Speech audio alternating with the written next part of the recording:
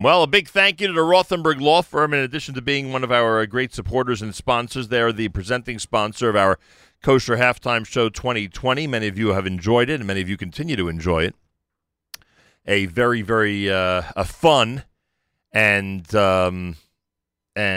clean video. Yeah, we have to remember what the purpose of the Kosher Halftime Show is. So a big thank you to the Rothenberg Law Firm with that in mind. Scott Rothenberg is with us live via telephone. Every year, the Rothenbergs give us an opportunity to discuss some of the legalities that people need to keep in mind as Purim approaches. You might be shocked to learn of some of the trouble, God forbid, that somebody can get into if they either overdo it or overstep their boundaries when it comes to the holiday of Purim. Scott Rothenberg joined the Rothenberg Law Firm back in 2005. He is with us live via telephone. Scott, thanks for joining us. Welcome to JM and the AM.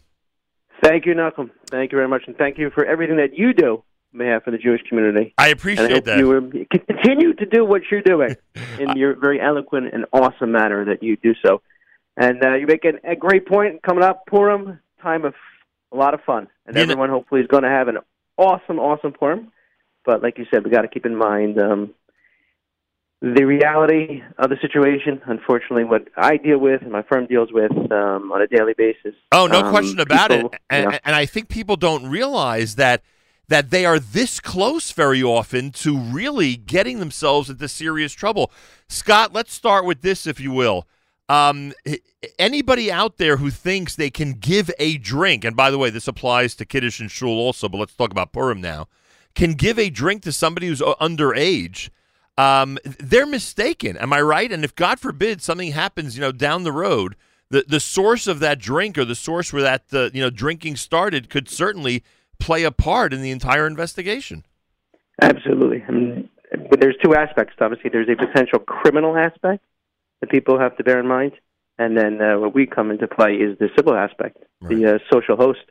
A person could potentially be paying not only criminally speaking, but civilly as well. And people don't understand that, appreciate that. When they have their kids, minors in their houses, right. Or even not a minor, you're not allowed to serve someone who's visibly intoxicated, especially if you're going to go ahead and let the person go out and drive. In today's day and age, it's just with the Ubers and Lyfts and so on and so forth. Please, I just can't stress enough for people to never, ever let someone get into a car and let them go leave their house with a set of car keys, knowing that they are intoxicated and go out to drive. I'm so glad you mentioned that second part, because I was concentrating on minors being in the house, being in the shul, being at the Purim Suda, and anyone who thinks they're a big shot by offering them a drink, you're basically doing something against the law. But in addition to that, as you just said, if someone is of age and they're noticeably intoxicated, you as a host have a responsibility to make sure they don't get behind the wheel of a car. And I don't have to tell this. I don't have to tell anybody what could, God forbid. I mean, you know firsthand because you see it on a regular basis. What could happen if, God forbid, someone like that gets behind the wheel of a car. So I know that we do these precautions every year, and we've really been doing it for decades. But where you come in is to remind people it's not just a friendly reminder to stay safe and not get sick and not drive drunk. It's also a reminder that you could be potentially held responsible for all this. Literally, you could be arrested for what goes on Purim. And maybe that hopefully will deter people from getting involved in those types of activities. No doubt. But nothing like, I think it very simply, though, aside from the potential criminal and civil aspect, just be a person, be a human being. Right. You got your community, you got your friends out there, you got your friends' kids. Think about that, and if a person were to go ahead and just stop and appreciate that, you would hope, aside from all these reminders, the person would say, you know what, I have a responsibility to my own family, my friends, like my entire community. How many, unfortunately, countless incidents are there where kids are out there, minors, and they're getting alcohol poisoning. Some of them are passing away. Right. And if people would have just gone ahead and acted somewhat prudently, none of this would have happened. Yeah, if you don't think that the kid who's in your house who's getting sick because of all the drinking can potentially get into a hospital or, God forbid, die, I'm telling you, folks, there have been some serious cases, and that's exactly what's happened. We have to keep all this in mind as Purim approaches. Scott Rothenberg is with us. One other aspect, Scott, that I think is so important.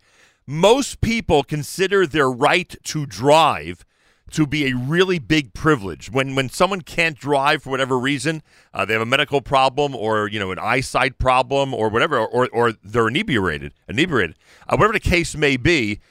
People feel handicapped when you can't drive. You can attest to the fact that I would believe in every state in this country, if you are caught driving while under the influence, you are facing a long license, and hopefully, of course, haven't caused any injury or death to anybody. You got lucky. You are facing a long driver's license suspension. You are facing a long encounter with the law. And I think even without the injury aspect in a case like that, I think we need to remind people that you are, there's not going to be anybody around to help you. You're not going to be able to get out of it. You are going to literally be on the shelf for whatever it is, 6 months, a year, until that license is reinstated. Absolutely. Not only a potential license suspension, there could be a revocation. Permanently? Vehicular manslaughter, and there's a possibility. It could be a revocation of a license. And it's certainly, if it's multiple offenses, no doubt a person potentially could have their license revoked. So hopefully, it's serious stuff. To say the least, and that's what people don't realize. We think it's friendly reminders because we don't want the kids to get sick. It's reminders that the law is after people like this, and there's a tremendous effort, thank God, in this country. And God bless the law enforcement officials. This is one of the things they take really seriously. They see somebody under the influence or a suspicion of under the influence, they're going to investigate. They're going to test them, check it out. If need be, they're going to lock them up, and God knows what the future brings for somebody like that. Absolutely. But again, as I mentioned before, though, there's Uber, there's Lyft. Right. Don't let someone drive. They're intoxicated. Get in the car, drive them.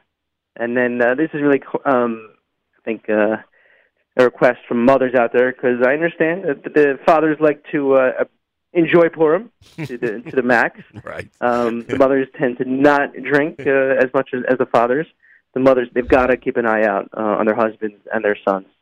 Obviously, the fathers themselves. The fathers that can't go ahead and quit themselves and they pretend that they're not fathers on the day of Purim. But the mothers have to help out here, and as they do. But it's a concerted effort for everyone. Hopefully, everyone. It's not just in terms of civil, criminal aspect. Just be a person. Just be a person.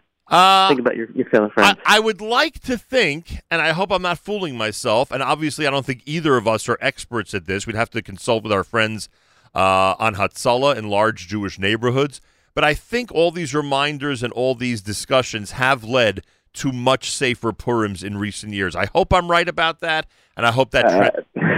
I hope you're right, but not so sure the numbers back that up. Wow. That's why I think it's so important, Nachum, what you're doing. You will have these constant reminders before Purim. It's so incredibly important, and you can't remind people enough about this. Wow, unbelievable. Potentially life and death.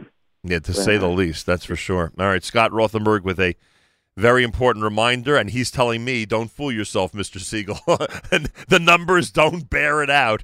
Unfortunately, there's too much activity like this on Purim Day and both nights of Purim, actually, and everybody out there has to really be on the lookout and has to be really careful about the activities that our children of any age are undertaking and the adults are undertaking during the Purim holiday.